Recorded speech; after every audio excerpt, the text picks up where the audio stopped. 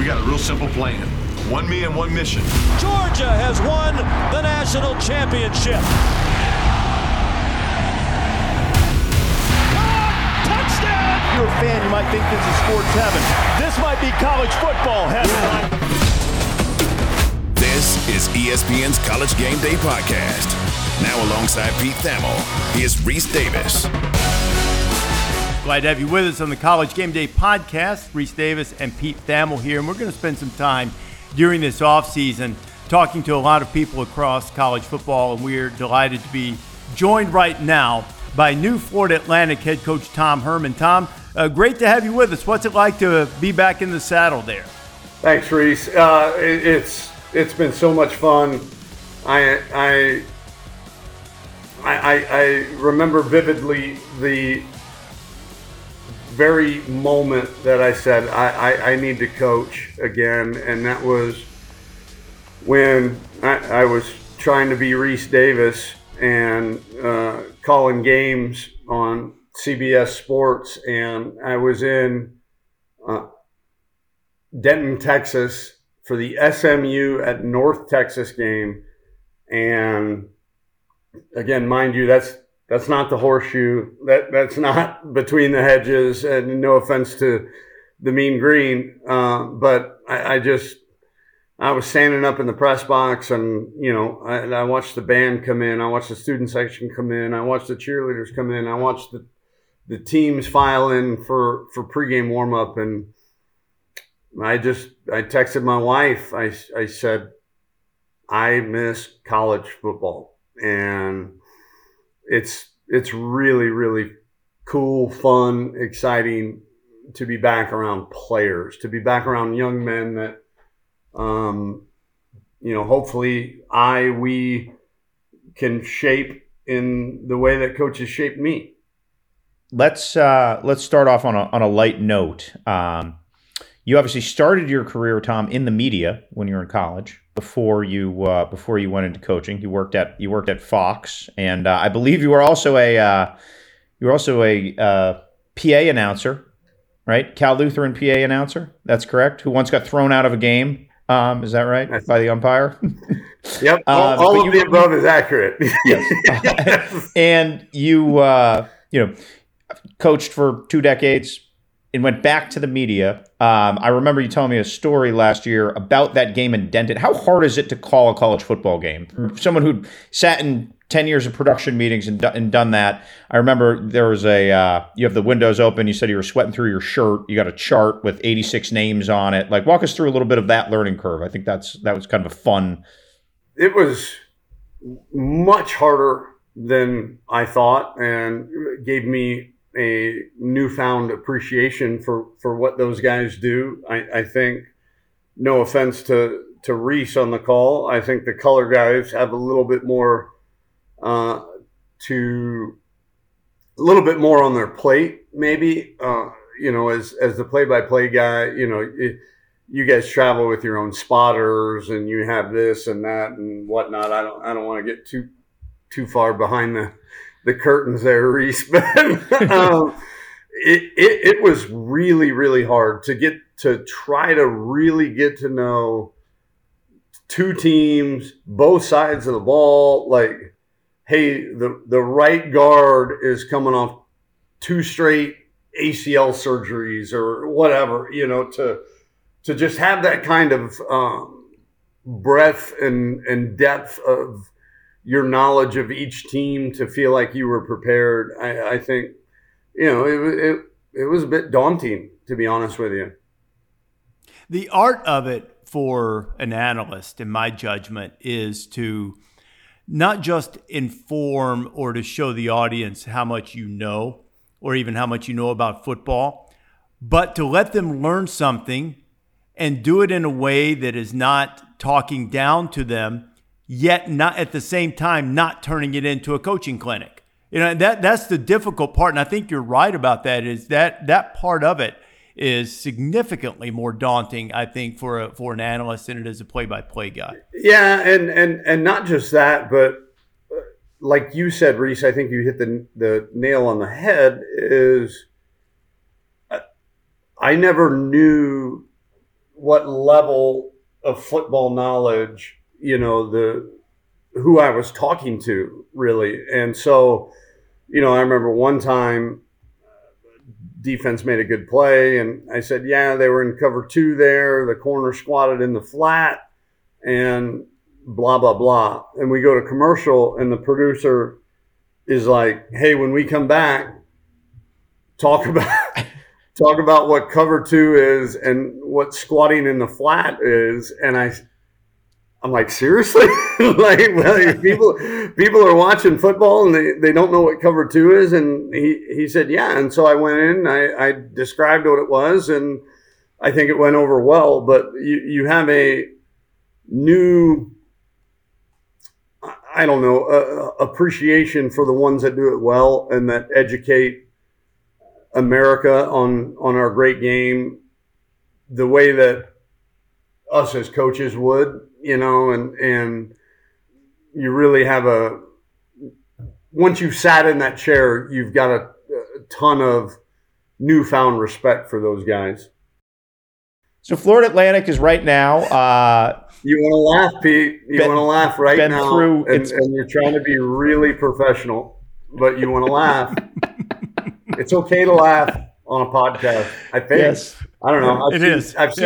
I've seen Joe Rogan a few times. I heard he's pretty good.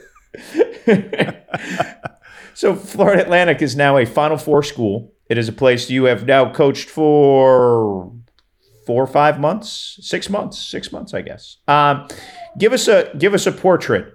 You didn't buy Lane Kiffin's house, which would have been more fun if you did. But just give us a sense of, like, you're 6 months in, you're at this place. It's a growing sort of place that's teeming with energy. You've got a good young athletic director there. Obviously, America fell in love with your basketball team over the last 3 months. Just give us a little portrait of where FAU is right now, what attracted you there, and what it can become. Well, I think we all fell in love with our basketball team. What a run that those guys had, and the job that Dusty May has done with that program, and to be able in today's climate, I don't know if we're going to head down the NIL path, but in today's climate, for him to retain basically all of his starters from a Final Four team is remarkable. It shows you the culture and love and belief and togetherness that they have. Pete, I gotta be honest with you. When I texted Michelle that I miss college football, I knew that was going to come with some different priorities, and it's very difficult. Basically, we went into it saying, okay, any job has got to check 2 boxes. One, I've got a 15-year-old son and a 9-year-old son that are going to move with us, and moving a young man after his freshman year of high school is never easy. So certainly the first box was a place where my family was happy, comfortable, excited about living. And then the second and only other box was, can we win championships? And, I firmly believe that players and coaches win games and administrations win championships. And we have a championship administration in Brian White, Mary Gardenia, our president. We've got a strong donor base that is eager to help. And so we've got a brand new facility that's a year and a half old, basically opened up in 2020, but they didn't get to use it because of COVID. And it's as good. I mean, we didn't have anything like this even at Texas when I first got there. Now they do now because we designed it. But the infrastructure, the people, the administration, the facilities, and then the recruiting base. I think I saw a stat that 85% of the Division I signees that signed out of a Florida high school signed from the three counties that we target the most, which is Dade County, Broward County, Palm Beach County. And so if we can kind of do this place reminds me a lot, Pete, you came to visit us at Houston. It reminds me a ton of the University of Houston. You know, we've got a bunch of 2-star, 3-star guys with chips on their shoulder that just, you earn their trust, man, and they will run through the wall for you. And they've got something to prove. They're hungry. They know that, 5 and 7 is not, that's underachieving here. And so anyways, that was a long answer to a short question, but I couldn't be happier. I hope you sense that in my voice. I was going to follow by saying, we brought up Dusty May and the basketball program and the facilities that you have now. Dusty told a story around the Final Four that when he accepted the Florida Atlantic job and then went and saw some of the things that he would be up against from a facility standpoint, that he felt like he had sabotaged his own career. Pretty emotional about it by taking and wondering if he had made a catastrophic mistake. Given the fact that you've been at Ohio State and Texas had far more challenges than a lot of people realized, despite their vast resources in terms of keeping up with the Ohio States and Alabamas and Clemsons of the world from a facility standpoint, was there any reservation at any point after you took the job that maybe I should have bided my time, maybe a quote-unquote bigger would have come along? No, we had quote-unquote bigger this year, this offseason, and we walked away from it because I'm not into chasing paychecks, never have been, and I want to chase winning. And I want to chase opportunity. And I know, Reese, and I appreciate the question, but, man, I'm not a silver spoon guy. I'm not a born on third base, thinks he hit a triple guy. I'm an only child of a single mom, played Division III football. I tell people I was so bad at football, I had to pay a small liberal arts school $30,000 a year just to play in college. And so, yeah, I coached Division III. I coached in FCS for 6 years, coached at Rice, coached at Iowa State. So, yeah, this is right in my wheelhouse, I think. And I kind of prefer it that way. And I really get excited about those kind of challenges, and I've been there. I've been at Houston when we couldn't figure out even how to lock the damn doors, because they were 30 years old and they hadn't been locked in 30 years. I've been at Sam Houston when we couldn't afford the little disc to put in the urinals in the men's room to make it smell better. So, like, I get it. I get it, and I enjoy it. Now, is it work? Yes, it's a lot of work, but I do think that, I don't know, it's the essence of coaching. You really get to make an impact on some of these guys that maybe, had you done it at a different level, at a different place, maybe you wouldn't have. How are you better as a head coach? And let me hasten to say, you had success at Texas. You obviously had success at Houston. But anytime you step away from something, you change, you gain perspective. The year in the NFL, the year in broadcasting, how does that make Tom Herman a better head coach now at FAU than even if you thought which you were a good head coach before. How are you better now if you are? Well, I am. I think, having reset my priorities and, maintaining a better work-life balance, just aside from the actual job, I think I've become much better at organizing those priorities. And then I think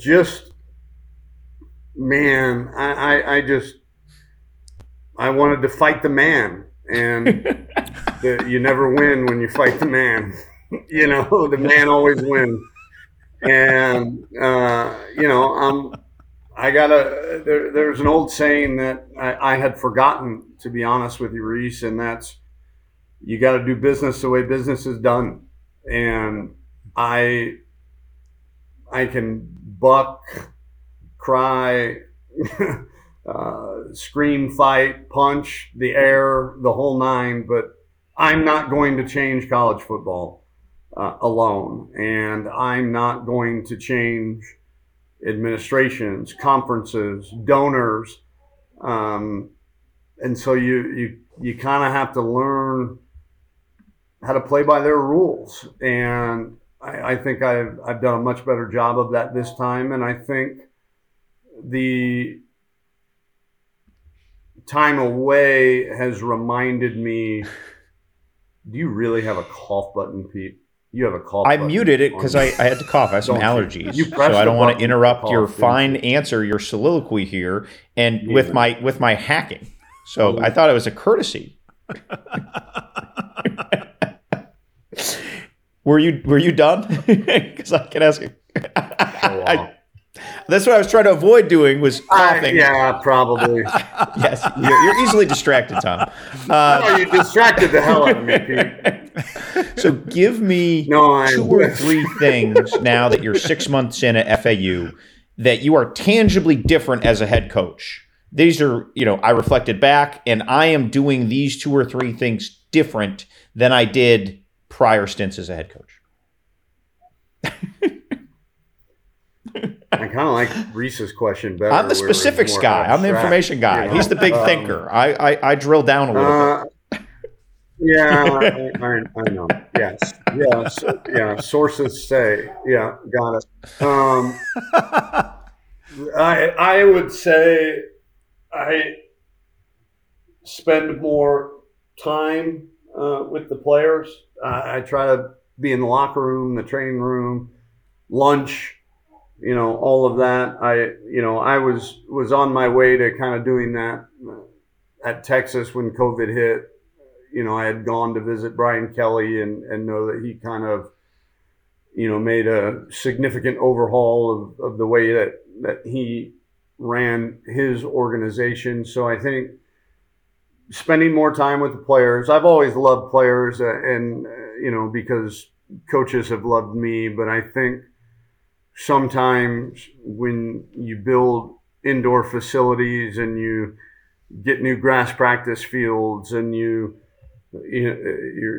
feeding them better at a place like FAU, sometimes you feel like, well, I'm doing all this for the kids, and you are, but I don't know that the kids ever kind of feel that sense that, what you're really doing behind the scenes. And so not that I needed to go have lunch with Kobe Lewis and go say, hey, you see the new grass we got on the practice field, but it matters. It definitely matters. I think that is one. I think trusting our personnel department a little bit more and allowing some recruiting decisions to be made, not ever without my stamp, but maybe skipping a few steps that were in place prior. And then you said 3, so I want to give you 3. I don't yell as much. I think I understand what's important. I still yell, like, don't get me wrong. But I also pride myself now in relaxing. And I remember even at Texas, I mean, that was coming to me. And again, you have to realize that the coaching trees that I came from Paul Rhodes to Urban Meyer and those kind of guys. So, that's just kind of how I knew successful coaching to be. And I take a lot of pride even at, before we left Texas. I remember there was one time where a young man that I was coaching there named Casey Thompson was in practice, and like any school, the quarterbacks are wearing black jerseys, can't touch them, the whole nine. And he took off scrambling and he slid. And I swore to myself, I said, if this were me 4 years ago, I would have undressed that kid in front of his peers. But I think I've come to understand, whether we like it or not, again, I don't, but the sensitivity of today's youth, and that their feelings matter. And right, wrong, or indifferent, like I said way earlier in this soliloquy, that you got to do business the way that business is done. And that's the way of the world these days. Hey, it's Kaylee Cuoco for Priceline. Ready to go to your happy place for a happy price? Well, why didn't you say so? Just download the Priceline app right now and save up to 60% on hotels. So whether it's Cousin Kevin's Kazoo Concert in Kansas City, go Kevin, or Becky's Bachelorette Bash in Bermuda, you never have to miss a trip ever again. So download the Priceline app today. Your savings are waiting. Go to your happy place for a happy price. Go to your happy price, Priceline. It's only a kick, a jump, a block. It's only a serve. It's only a tackle, a run.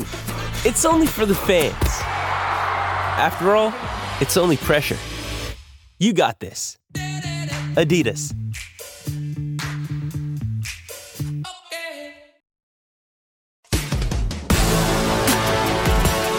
So now that Casey Thompson, a guy that you know well, is there at FAU, what impact do you think he can have on your first season there? Well, I think a healthy Casey Thompson is better than anything that FAU has had here for quite some time, and I don't think there's any debate there for a guy that started pretty much an entire season at the University of Texas, an entire season at the University of Nebraska. We saw in him, as well as Cam Rising, in that kind of historic recruiting class of quarterbacks for us. We saw some things in him that maybe others didn't. And he has grown up. He is, and again, Reese, I don't know, quite frankly, I don't care what's legal or not. I've maintained relationships with many of the young men that we recruited and coached to the University of Texas, and I will till the day I leave this planet. But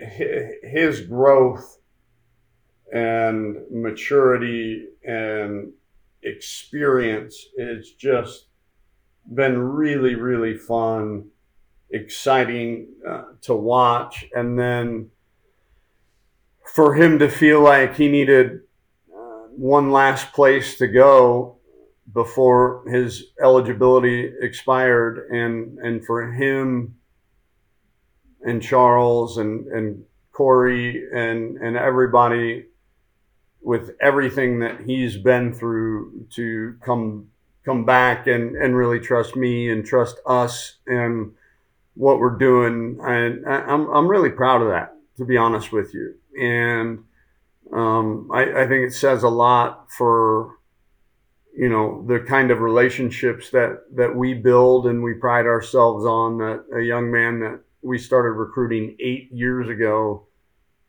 would feel comfortable enough to come join our program for his last year of college football.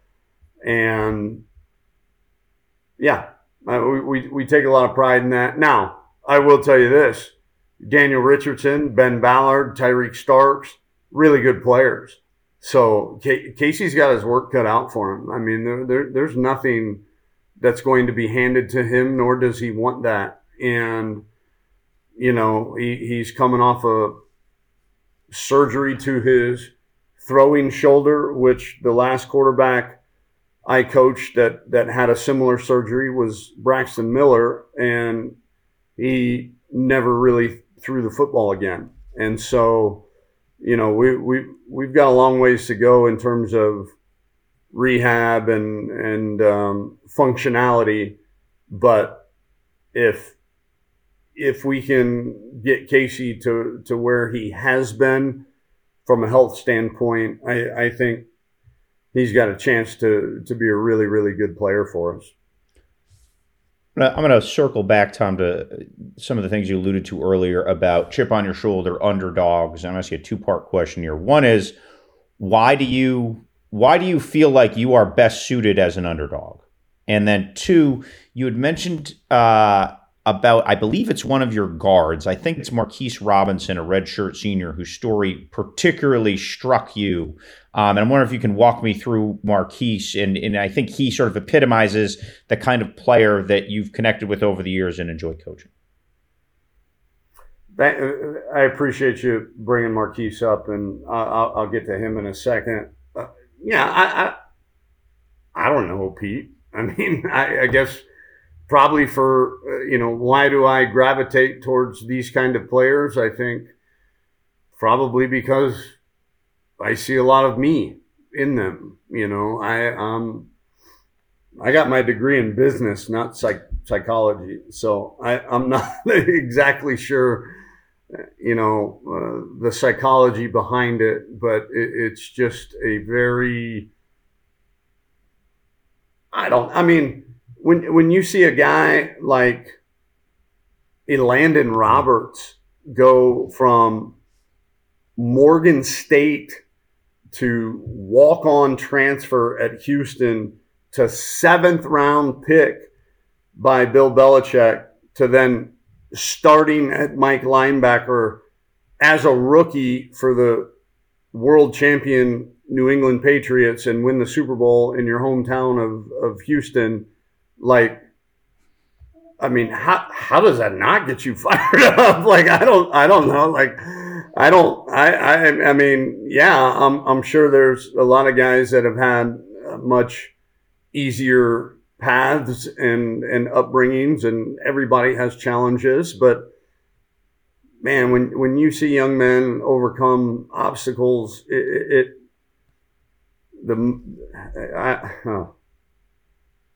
it's very motivating.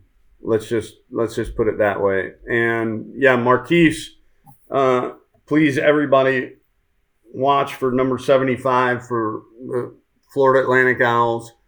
He'll be playing right guard. Not many people watch the right guard, but he's also the youngest of 5 boys, and all 4 of his older brothers, none of them made it past the 10th grade. 2 of them are currently incarcerated. The other 2 have been at some point in their life or another.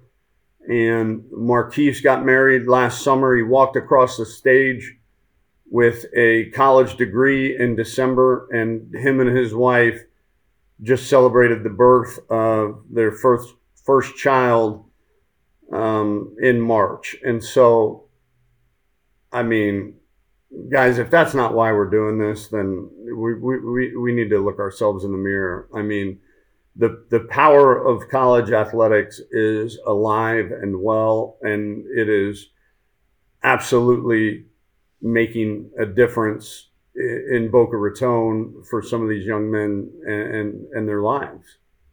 I think most of us are in favor of NIL, players getting something.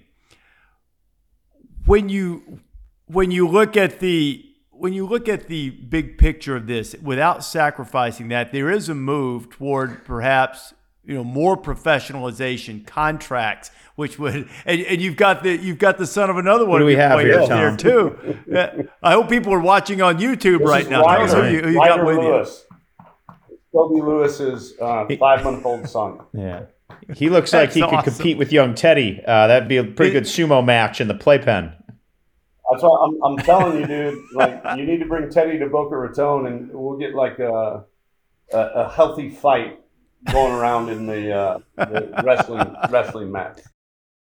These stories like that, you holding Kobe's son, the story you just told. And I'm all for players making whatever they can. I think the market will settle a lot of this, but when you let the market settle things, there is a professionalization aspect that comes into play. There's a bottom line aspect. There's more concern about how productive is this player if we're going to keep him around. How does that threaten the type of thing?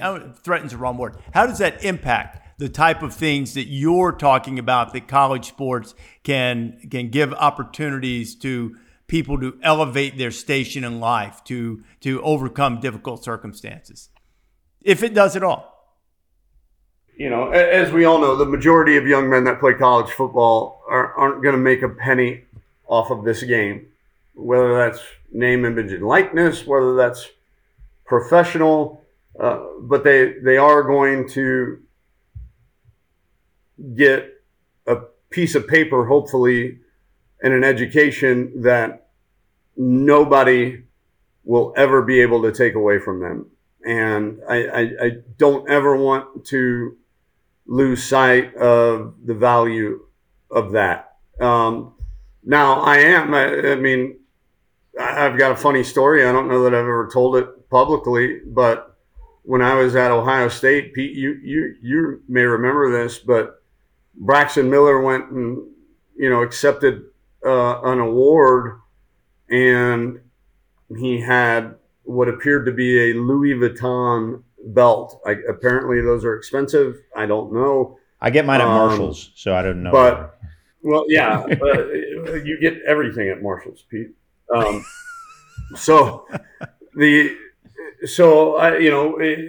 We get called, me and Braxton, we get called into Gene Smith's office, and, hey, somebody had emailed wondering how a college student can have a $750 belt. And Braxton said, "Coach, this is a knockoff. I paid $25 for this." And it got me thinking, like, okay, where are we at? And this is 10 years ago, Reese. I went to ncaa.org. And Pete, I don't know if I've ever even told you this story. And the .org, I thought, meant nonprofit, right? Anytime you see org at the end of a website, it should be a not-for-profit organization. And I went on their shop, if you will, their virtual store. And, for years, people had been skirting the name, image, and likeness by just using jersey numbers, right? Well, we all know who wears this number and that number. But this was so blatant that on the NCAA website, they're probably going to slap me with some kind of level 3 violation for telling this story. But the website said, number 5, Ohio State Braxton Miller jersey. And I thought to myself, this is not right. This is not right that this kid has to get called into the, for lack of a better term, gets called into the principal's office with his coach to explain a $25 knockoff belt. And yet the NCAA, a nonprofit organization, is benefiting from his name and his jersey number. And it just felt wrong to me, Reese. That is wrong. And so, but now we're here, and we have, sometimes the NCAA can be ready, fire, aim. And, we get panicked into making decisions, and I don't think we fully understand the consequences of those decisions. And when the decision to let young players profit off their name, image, and likeness, I think we all had the best intentions of the world. We wanted to prevent what was happening to Braxton Miller ever happening again. But as we all know, what has happened is it has become a recruiting inducement. And I fear that places like FAU, places like Houston are going to become farm leagues for, the 15 highest grossing collectives in the country. And that worries me about our sport. And I don't know how you put the toothpaste back in the tube. I really don't. I wish I had better answers for you. But do I believe in NIL? Absolutely. I think any human being walking the planet, if the market tells you your value is this, then you should be able to command that value. But when it turns into recruiting, that's when it goes down a slippery slope that I don't know that we can crawl back up from, Yeah, the one thing I would say is the NCAA, and they can't hit me with a level 3 violation. They didn't decide to do it out of the goodness of their heart. They fought it to the Supreme Court and got trounced for 20 years. And now, yes. Yeah, and now they're afraid. They're afraid to do anything about it. Please, they're afraid of their own shadow. I mean, let's call it what it is. Lawsuit. The threat of lawsuits is what's driving the legislation of the National Collegiate Athletic Association. And I don't know. I'm 47. I'm not 27. I don't, if they fire me tomorrow, I'll be all right. But man, I just think, our sport needs a reset button. It really does. This episode is brought to you by Shopify. Whether you're selling a little or a lot, Shopify helps you do your thing, however you cha-ching. From the launch your online shop stage, all the way to the we just hit 1 million orders stage. No matter what stage you're in, Shopify's there to help you grow. Sign up for a $1 per month trial period at shopify.com/special offer, all lowercase. That's shopify.com/special offer. Another day is here, and you're ready for it. What to wear? Check. Breakfast, lunch, and dinner? Check. Planning for what's next and how to save for it? That's where Bank of America can help. For your financial to-dos, Bank of America has experts ready to help get you closer to your goals. Get started at one of our local financial centers or 24/7 in our mobile banking app. Find a location near you at bankofamerica.com/talktous. What would you like the power to do? Mobile banking requires downloading the app and is only available for select devices. Message and data rates may apply. Bank of America NA, member FDIC. What would be the first thing you would do if you could hit that reset button? What would it be? I've never thought about that. I've always been the guy presenting the problems, never the solution. Well, the guy who's doing business. I know. Is done, yeah. right? I would be yelling at my assistants right now. But I mean, I think it does underscore some of the difficulties, because you hear people say, well, put rules in place. Well, if they put rules in place, there are going to be more lawsuits. So the only way, and I'm not astute. I'm not a legal scholar. I've read and studied about this and talked to a lot of people about it. The only way forward I see is collective bargaining. Now, whether that's with a trade association type thing for the players or something like that. But the other problem, the other facet that you brought up, I don't have a good answer for, is what it does to FAU, Houston, UAB, to keep them from being farm systems. And I know you're probably not going to like this take. I still haven't come to terms with whether that's necessarily a bad thing, because I left Columbus, Georgia to go to Flint, Michigan because it was a better job. And I left Flint, Michigan to go to ESPN because it was a better job. It was better for my career path. I left Ames, Iowa to go to Columbus, Ohio. I get it. Yeah. So it's a difficult thing, because there are unintended consequences no matter which path you take to try to make it best for all. Yeah, I would say a couple things probably. One is, when you were making those decisions, you were an adult with a college degree, and you had kind of earned that right to go where you wanted to go and do what you wanted to do. But you also had a choice in that too. And you could have stayed had you not wanted, had moving been not your cup of tea at the time. It is hard for me to fathom a world of college athletics where a school in the Atlantic Coast Conference that has been, a middle of the pack program for a long time, and with a head coach that I respect tremendously, and they find a diamond in the rough receiver and recruit him, develop him, and then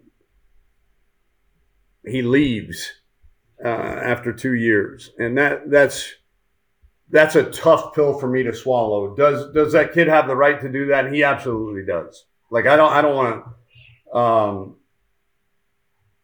disparage any of the rights that these young men have, but I think if we told every team in the NFL that you had to have 85 guys on 1-year contracts, I think they would laugh in your face, and that's what we have right now, is we have 85 guys on 1-year contracts that can leave at any time they want. And can my DB coach and offensive coordinator? They can too. Yeah. I get that, but I don't know. If this is the route we want to go, then let's sign contracts. Let's have, multi-year, agreements to where both parties involved are protected. And I don't know that. I don't know. I know that we're not there right now. College football is changing the last year of the current playoff structure, and after this year, Florida Atlantic, other programs like them, have a viable path to get into the college football playoff. How does that impact your ability to maybe compete with the upper echelon in terms of resources for player retention, and potentially compete with them on the field too? Again, I hate to draw similarities to the University of Houston too often, but the programs are very similar in terms of the timing of when we took them over. And, you know, are we going to beat Florida and Florida State on an in-state kid or Alabama? Like, probably not.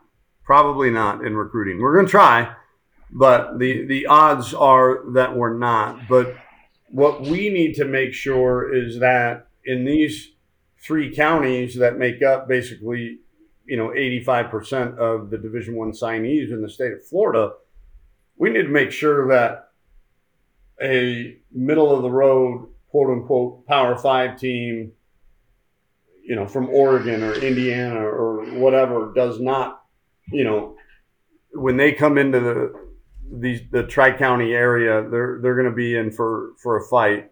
And when it comes to recruiting, and we're going to make Florida Atlantic, you know, the really, really cool place to go. And I think you don't need to look any further than what we did at Houston when we signed Ed Oliver, who was is still the only 5-star recruit to ever sign with a Group of 5 school. And, you know, I think he's a testament to knowing, he said, you know, if you ask Ed, and he doesn't need to be any more complicated than this. He just said, Coach, I was going to play in the NFL no matter where I went to college. So why not play at home, represent my city, represent my hometown, you know, while I prepare for the National Football League. And I think when we get to that point here at Florida Atlantic, which I think that we can very shortly, you know, you look at Houston, you look at Cincinnati, you look at UCF. I mean, guys, it's been done, you know, and there isn't, you're not selling hope anymore. You're selling reality. And I think that's maybe the biggest thing, is that you've got these examples in Houston, in UCF, in Cincinnati, and now with the playoffs going to 12 teams, it's not just hope. It's truly reality, Reese. Let's wrap with this, Tom. And you've been generous with your time. We appreciate it. I believe you open with Monmouth and then Ohio, who's very good and has a very good quarterback if he's healthy. Nathan Rourke coming back, and then you go to Clemson on September 16th. I believe, as a Group of 5 coach, you are 5-0 at playing Power 5 programs. Just what can this season of FAU be? The great Bill Connolly had you going into spring, and obviously things change, with 83% of your returning production. You bring in Casey Thompson, bunch of transfers like everybody else. Just what can this first edition of Tom Herman's FAU Owls be? I talked to Phil Steele this morning. Is Bill Connolly similar to Bill? Phil Is more Steele? analytic driven. Yeah, and Bill Bill works is for us more and he's analytics driven. I gotcha. Okay. Wow. He's better than on Bill air Steele. Forever, Pete. I prefer Bill Connolly to Bill Steele. All right. You can't erase that, dude. You can't erase that. Trust me. There's a lot of out there that I can't erase too. So it's all good.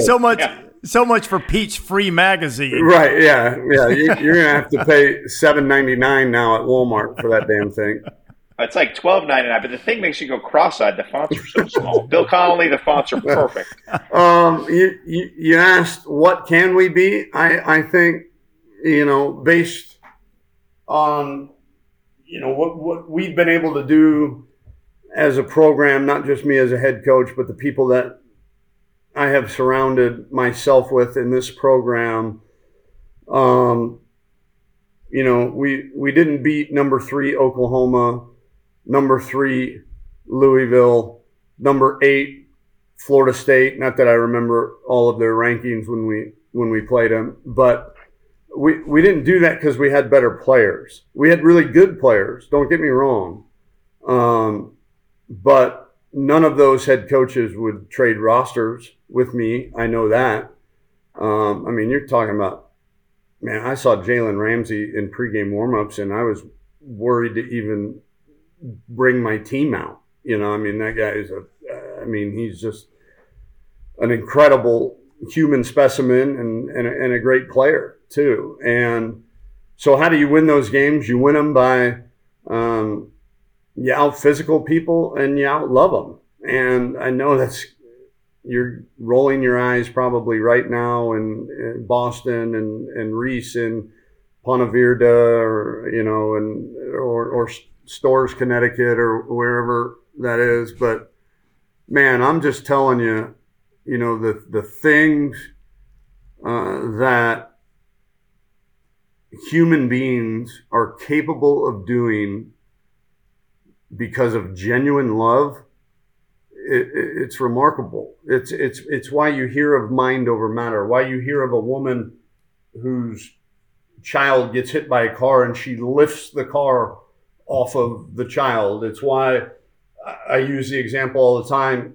If I'm sitting at home by myself and two guys with ski masks comes in and point a gun at me, you know what I'm doing? I'm running. Like, I don't like my house that much.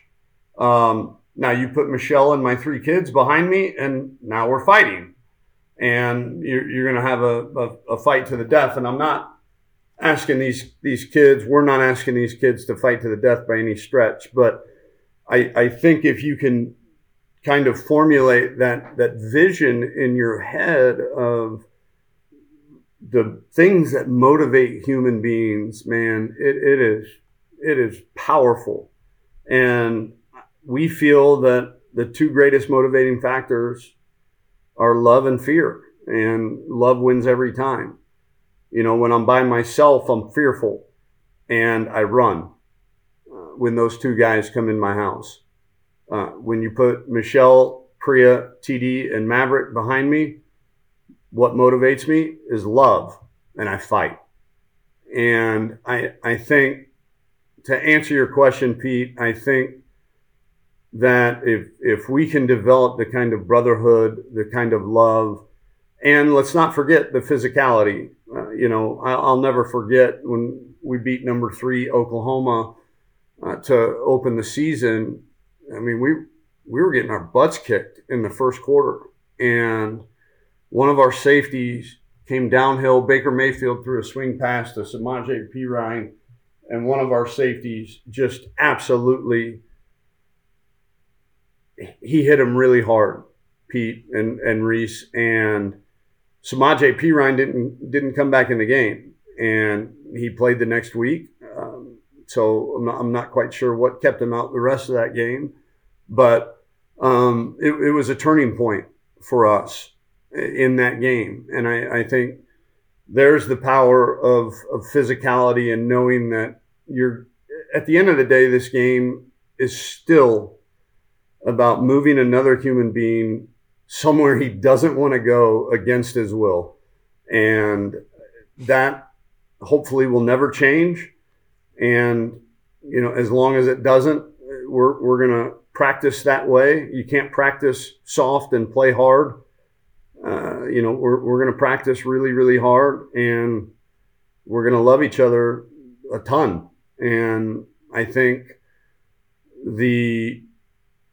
I'm not into prognosticating, Pedro, but if we can accomplish those 2 things, then we're going to have a heck of a season. Well, it's great that you've moved your way back into college football. Congratulations on the job, and we're really looking forward to seeing the Owls play this season. Tom, thanks for spending so much time with us. We're much appreciated. Thanks, Reese. Appreciate you. Pete, appreciate you. Sarah, nice to meet you. Schwink, I don't even know your real name. Nice to meet you. It's Mr. Schwink. Mr. Schwink. I'm going to call him Coach Schwink, by the way. Coach. Yeah, there you go. We appreciate Tom Herman spending so much time with us right now. Look forward to seeing his team on the field this fall. And we are, depending on when you downloaded this, inside 100 days until week 0, or maybe exactly 100 days. Thanks for listening. You can get the College Game Day podcast wherever you prefer to download your podcast.